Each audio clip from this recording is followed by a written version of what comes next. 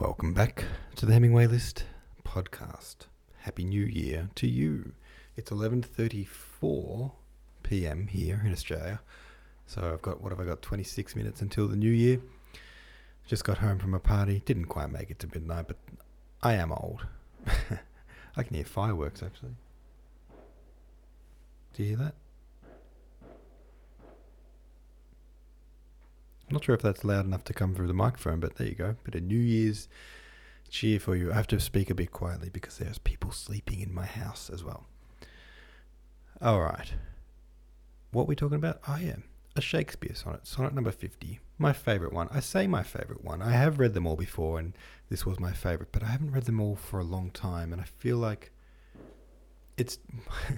I decided it was one of my favourites, or my favourite, but it was one of the few that I actually understood. I think quite a lot of them just kind of breezed over me, you know. So I've always thought of this as my favourite, but I reckon if I really studied them, you know, it'd be one of them, one of my favourites. It'd be downgraded. It goes like this.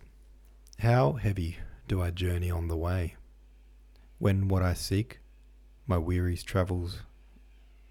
Sorry, I'm getting distracted now. All the birds are going off in the street. The fireworks have startled the birds.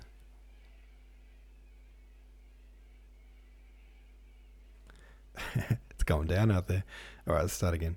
How heavy do I journey on the way, when what I seek, my weary travels end, doth teach that ease and that repose to say, thus far the miles are measured from thy friend. The beast that bears me, tired with my woe, plods dully on to bear that weight in me, as if by some instinct the wretch did know his rider loved not speed being made from thee. The bloody spur cannot provoke him on, that sometimes anger thrusts into his hide, which heavily he answers with a groan, more sharp to me than spurring to his side. For that same groan doth put this in my mind, my grief lies onward, and my joy behind. I love the imagery in this poem, and I love the metaphors woven in. It's about travelling from one place to another, but you're leaving behind the place that you truly want to be and the person that you want to be with. And so he feels heavy in his journey, and the beast that he rides on, some kind of probably a mule or a horse or a donkey or something, feels the heaviness in the rider's heart, and the further he gets from home, the heavier he becomes to the beast, because he's being weighed down by his grief. That's a nice metaphor. How heavy do I journey on the way, when what I seek, my weary travels end, when my destination doth teach that ease and that repose to say, thus far the miles are measured from thy friend. When it's like saying, when my travels end only reminds me that every mile we've travelled is away from my friend.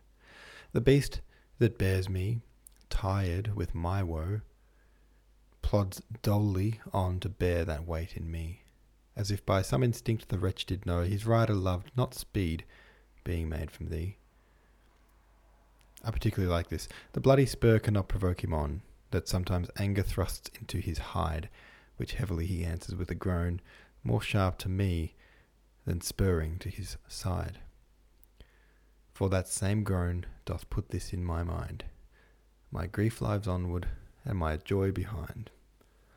There you go. Now, I think it's a bit of an inverted message because, I think, touch wood, but we're leaving behind 2020 and hopefully for a better year. Hopefully 2021 is a better year. I'm confident it will be. And if it isn't, I'm at least going to achieve more than I did in 2020. I can tell you that much. And I think we can all probably feel a similar way. Oh, maybe. Some people were actually really proactive about the whole pandemic and the situation, and they made the best of it, and they got fit, and they finished projects, and they worked from home, and they did all this stuff. Whereas I coasted through I didn't do nothing. I kept up my projects and I did some stuff and I tried to be relatively healthy. I also managed to meet a nice girl during the whole thing, which was kind of cool. But yeah, I do feel like I definitely just kind of rested on my laurels there for about 10 months of just sort of thinking, well, there's not much I can do, so the world will forgive me if I take a little break. And I think that was well needed and deserved. I do. But now, when you rest for too long, you start to turn the other way and think, okay, I got to achieve something with my life. I got to do something out here. So that feeling is starting to come on to me, and I'm determined to make 2021 a good one. What else can I say? It's New Year's Eve. We got 20 minutes left until 2021. That's exciting. All right. I think I'll be celebrating it by myself because everyone's fallen asleep. So that's nice. But hey, I'm here with you guys, so that's something. All right. Have a good New Year's Eve. Set your resolutions. And hey, I'll see you tomorrow when we start War and Peace. I'm also going to be streaming tomorrow.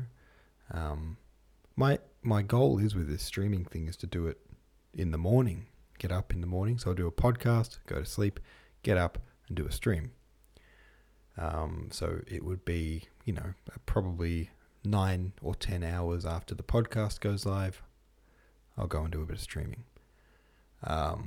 But tomorrow, just to really set off on the right foot, I'm not sure if I'll be able to, just because of the whole New Year's Day thing and, having people at my house.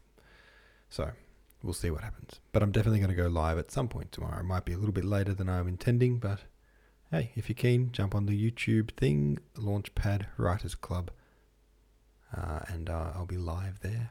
We can hang out. Awesome. All right, guys. Thanks for listening. Happy New Year. See ya tomorrow.